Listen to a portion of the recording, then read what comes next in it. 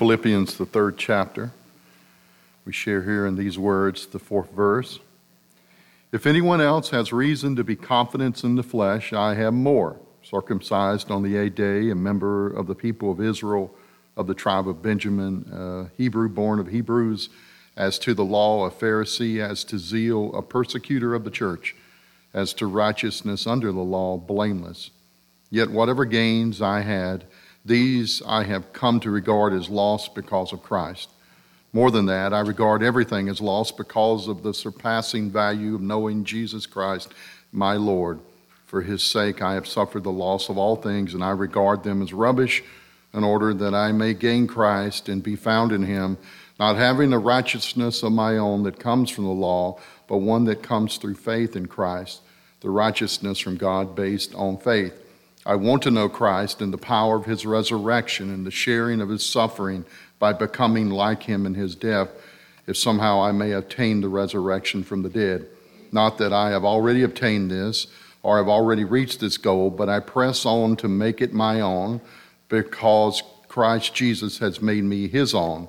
Beloved, I do not consider that I have made it my own, but this one thing I do, forgetting what lies behind and straining forward to what lies ahead, I press on towards the goal for the prize of the heavenly call of God in Christ Jesus. Now let us pray the Lord's Prayer together. Our Father, who art in heaven, hallowed be thy name. Thy kingdom come, thy will be done on earth as it is in heaven. Give us this day our daily bread, and forgive us our trespasses as we forgive those who trespass against us. And lead us not into temptation, but deliver us from evil. For thine is the kingdom and the power and the glory forever. Amen.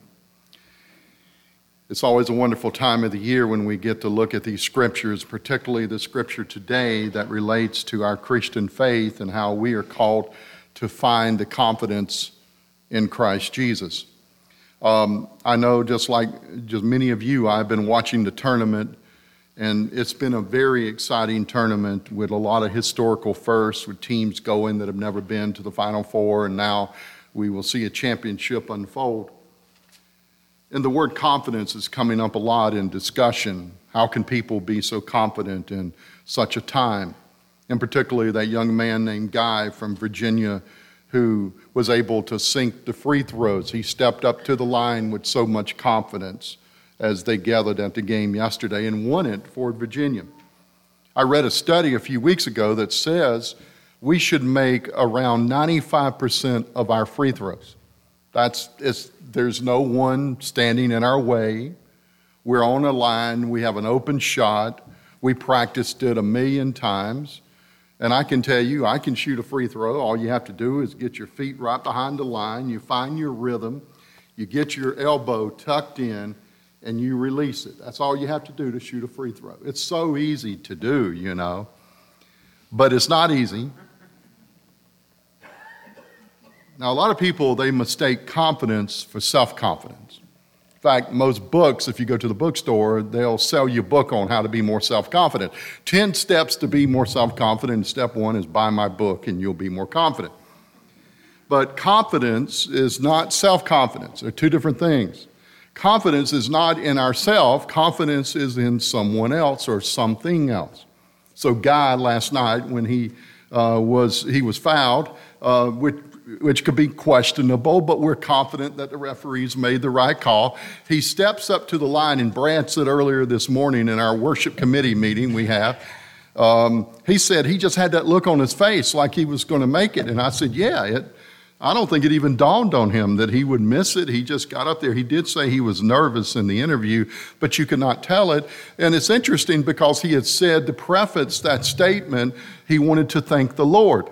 Now, in the later game with Texas Tech, the star of that game, they interviewed him and they said, well, how do you feel playing so well? And he said, I want to thank the Lord. And then he went on about that. And then he said, what was the question? I forgot the question. See, confidence is not in self. Confidence is in something greater, someone greater. So Guy, of course, he's a good Christian young man, and he shoots free throws with high accuracy, and he was confident God put him in that place to make that shot. He said, these are the things we dream of, is what he said in the interview. This is what we dream of when we're young, to be in a place. So how can we have confidence? Well, Paul is saying it's not self-confidence I'm lacking in. In fact, he goes through the scripture and he relates all the things that make him self-confident. He is a Pharisee, which means he's a trained lawyer of the Jewish law. He is from a prominent family. He's a Roman citizen, though he doesn't mention that here, but he mentions that in many other places. He is a Jew among Jews. He's from the tribe of Benjamin. He has all these self-confident elements about himself. Yet in the scripture, it is not his self-confidence that is being questioned. It is his confidence, and he tells us how to have confidence, and that is to have something greater than ourselves. Now, this is hard to do to the current generation that we live in, and I mean everybody, not just an age group. We all are so self-confident that we think we can handle all things, but I can tell you in life there are things you cannot handle by yourself. There are things that are too heavy, they're too weighty, they're too nerve-wracking. We need each other so much. You not only see it in times of grief and loss, but you also see it in times of joy and happiness. Sometimes the most lonely moment you can ever have is when you win the game and you find yourself all alone because now you've reached the pinnacle of life and you now don't know what to do next. See, confidence is not in self.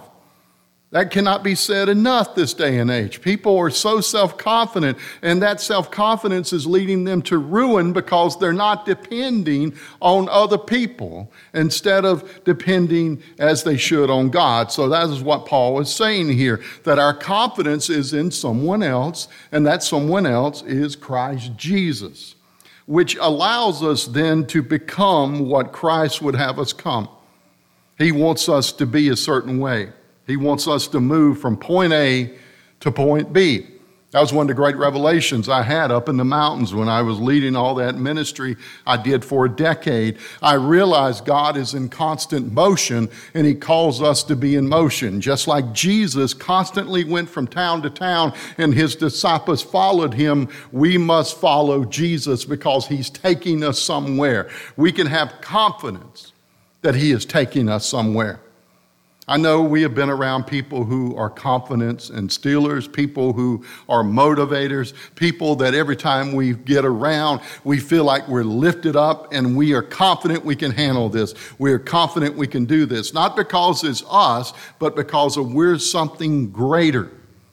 Marriages that are successful, the couple is very confident in each other, where one part of the couple will help the other part of the couple, and the family will be confident, and we're confident in each other. Now, it's hard to do this day and age because so much confidence has been shaken. It's been shaken by the traditional measures of our society. Not that they've done wrong, but because our culture now is so self-confident, it's lost trust in another. We used to have confidence in the military. We used to have confidence in the police. We used to have confidence in the teachers. We used to have confidence in the preachers. We used to have confidence in the church. And across the board, our culture every single day is getting evidence that more and more people are losing hope because they don't know what to believe in anymore. They don't know what to trust in anymore. And I guarantee you, when that opening presents itself, the devil will inject himself and say, believe in me, trust in me. And if you remember the temptations of Jesus, he had already been tried. He had already been tested. He was weak. He was weary. He was worn. He had been in the desert. He had been without. And the devil hit him at that most inopportune time when his confidence would be shaken. And the devil says, you're hungry? Go and make that bread. You can do that. You got the power to do that. Go and make these nations your own, but bow down to me. See, what happens is when people lack confidence, they turn to false gods and false idols. Hence is why we can't shoot free throws past 95%. In fact, even some of the greatest free throw shooters of all time, like Steph Curry, I like Steph Curry. He should have been at Carolina. He went to Davidson instead. He gave him a great run in the NCAA tournament. But I read an article the other day that said that Steph Curry, he's from Charlotte. His father, of course, is from here in Carolina. He has strong Carolina roots. I found out the other day he's been playing with bad eyesight. I found out the other day he had a condition where he's blurry. Everything is blurry. This man who shoots threes at record distance at amounts we've never seen before, who has like a 89% free throw average, is half blind. He's just like me, half blind, So how do I do it? Well, I can tell you. When I used to play for Harnett Central in my heyday, and of course those stories have gotten so bigger than they really were, but it's exciting to be able to create a story out of a myth, and create a legend, which hasn't really happened. But I used to play without glasses. The reason is I tried contacts. That was early on when contacts were hard. They were hard to get in. They had some of the first soft contacts. And one of those Johnson boys over there in Andrew put his finger in my eye and tore the contact, and I couldn't wear them anymore that season. So I would just play without glasses. In other words, I would just aim for whatever form and shape I saw in front of me. And I looked for colors. So Hillsborough Orange, I just looked for anybody orange and I would tackle them. No matter if they were coach or player, I would tackle them because I'm half blind without my glasses. Now, of course, I've had surgery and I can see now, but I can't see up close. So that's why I have to wear my glasses when I'm close. But my confidence is I'm going to hit something. I just look for a general form. And I think that's what Steph Curry's been doing, just shooting at the gold, fearless, just throwing the ball up. Now, he's a man of faith, and his family, they are people of faith, and he has confidence God put him in that place so he could show others how to trust and believe in something greater than self. And that's what Paul is saying. Yet whatever gain I had, these I've come to regard as lost because of Christ. In other words, the more I become Christ-like, the less I'm me, and I become who God would have me be. Because me is not the answer. Me got me in this mess. Me messed it up. Me struck out. Me missed with the free throws. Me lost a game. We live in a culture so much about me that we are producing failure because people think they can go in and figure it out, and they can't. Because they can't figure it out because here's a little secret. The game is rigged. Here's a little secret. The game is rigged. Now people say, well, it's not rigged. That's so negative. You're negative, Nanny. You're negative, Jerome. Why are you so negative? I'm not negative. I'm a pragmatist. I see the truth. The game is rigged. I could bench press about 240. I'm sticking out my chest now, but you can't really tell. But the crossing flame becomes larger. I was so strong in high school, I could jump. I could put this much above the rim of a basketball goal, 10 foot up in the air. I could lay it this much. Couldn't dunk anything but a tennis ball, but I could do that. I worked so hard to run and to be in great shape. And look at me now. The game is rigged. It's pitiful. My brain, I studied so much. I just consumed knowledge. I became an expert, became a doctor, received the first degree of that sort in my entire family history. And I can't even remember what I had for lunch yesterday. The game is rigged. If me and Brad were to have a race in the parking lot after church, you know who would win? None of us would win because I would double over in the first few steps, and Brad, he'd probably stop and try to help me. The game is rigged. In other words, we can't win from losing because we live in a world that we cannot find that confidence in self, and nothing is as sad as that moment, that truth that happens when we realize we can't carry this ourselves, that we need someone else, and that someone else is Christ.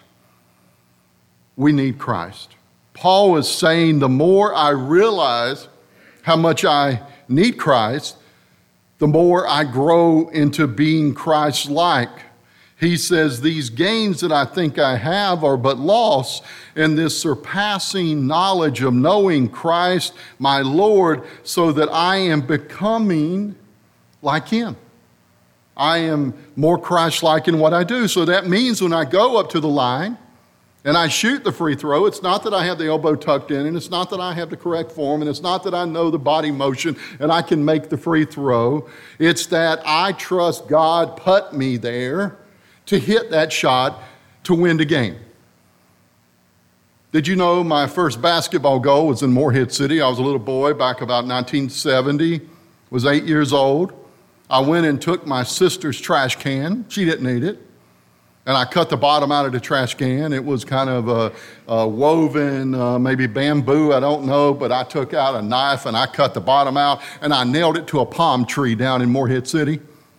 And me and the neighborhood boys used to go out there and we would pound the rock, is what they call it. We would shoot that old half-flat basketball, and I would shoot, and that palm tree leaned, and I knew the way it leaned, and I was real good because I could hit from anywhere. Now, of course, I'm a little kid. I'm embellishing a little bit, but I had great confidence. But as we get older, we realize that we can't. Now, you know, usually if a person shoots and they're a little bit short, it means they're tired. And we get tired and we get weary and we can't make the shot. And other times we have something else on our mind. We're worried about the crowd and their cheers or their boos. We're worried about our coach hollering at us. You ever had a hollering coach? I know we don't have any hollering coaches here. I know all of our coaches build up self-esteem and self-awareness and showed love and support and said, "How are you today, young man? It's so good to see you." Coach Farrell used to do. No, he did not. My Lord, he run us till our tongues hung out. He believed even though we may lose, we would be in shape even if we lost. I love Coach Farrell because he set a standard and he helped us to realize that things are possible when we work together and have confidence in each other. That is why church is so successful. That is the secret of a successful church, is that we instill confidence in each other, Sunday in, Sunday out. I pray my message instills confidence in you. I pray the music instills confidence in you. And I know that the Lord's table gives confidence that we are becoming more Christ-like. God has given to us this ability for his availability in our life. God has given us this confidence that we can depend on the Lord. And there are times that we have nobody else to depend on. There are times we have no other place to turn. So we turn to God. We say, "Lord, help me through this. Lord, help me through this." I remember one day, it was late in the evening, a young man had tried to hurt himself. I was at the hospital. My heart was broken because he almost succeeded. And the family was there, and I didn't know what to say, but I knew to be there and to show love. But my confidence was pretty crushed that day because I didn't know what to think. Why would someone give up hope when they have so much to live for? Today, by the way, there are record numbers of this. I know you've seen on the news the young victims of the school shooting, and now there's been more of these infliction of pain. Why is it people lose hope? Well, that day I was losing hope, and so I excused myself and I went out and I found a quiet place to pray, and I said, "Lord," I said, "I can do nothing here. I am nothing. Help this family and help this young man. I trust you, and I believe in you, and I'm confident you will do what needs to be done." And the miracle happened. The young man recovered, now living a life with his family. Yet I still wonder, not because of him, but I wonder because of me.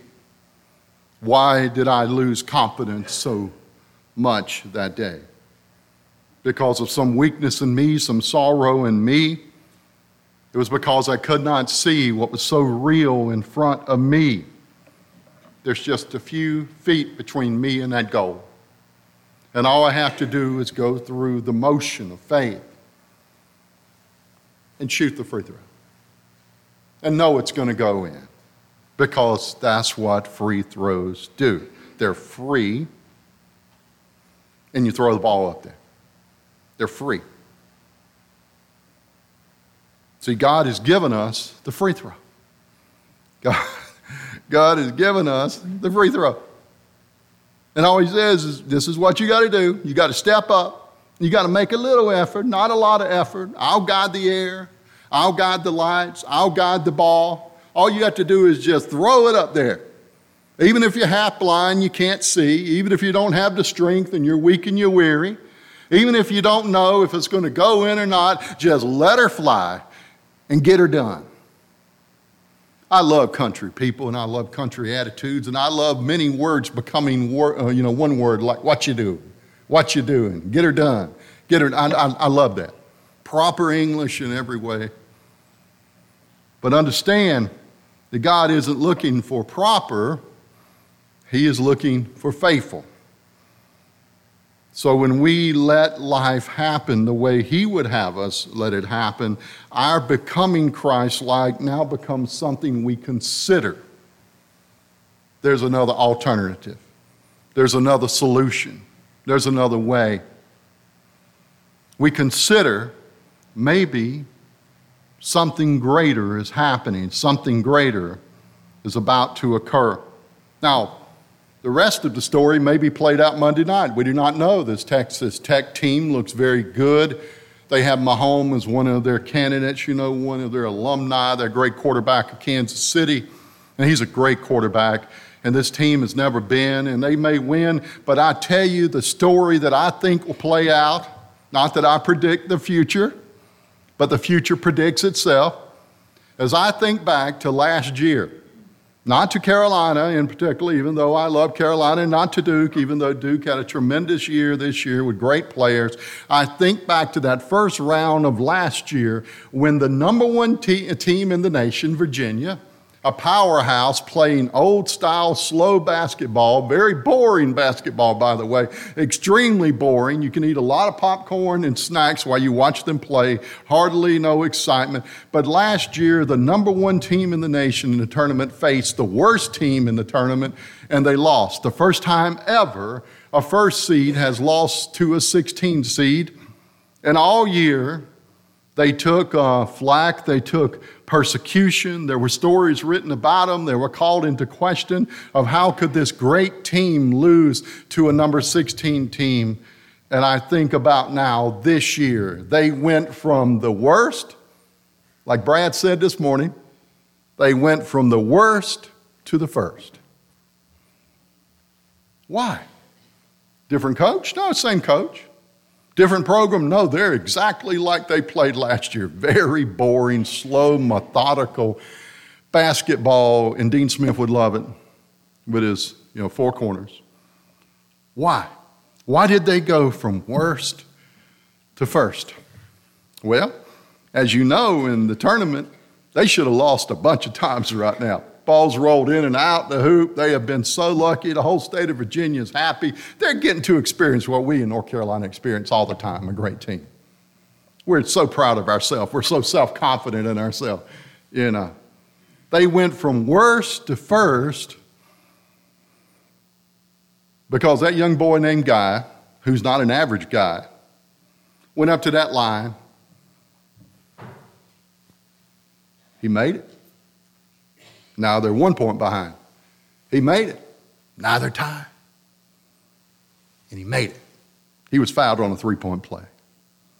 He scored, 6 points or so in the last maybe 2 seconds. He had already hit a free pointer from the corner a little bit earlier, about a second before. And here he is hitting these free throws, and it's absolutely amazing that we have this event where it was not self-confidence, but confidence, because he knew God put him there.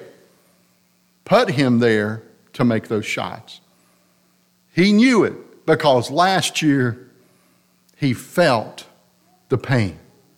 Last year he knew it wasn't about him. It was about believing in something greater. So I think the greater story is not Texas Tech, having never won.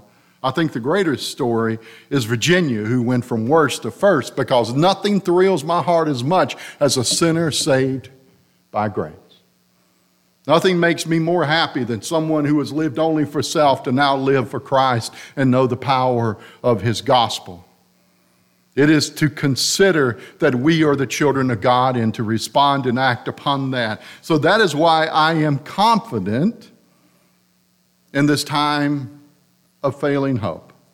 I am confident because next Sunday our confirmands will join the Christian church. Our children will join the church universal. And they will carry the vision and the dream of a Christian faith, not into oblivion of a changing age, but they will carry it into a world that needs Christ as much as ever before. Because I'm going to tell you something. Even if you're totally healthy, even if you're totally wise, even if you're totally rich, even if you have everything that could possibly go right, everything happening, if you do not know Christ, you are nothing.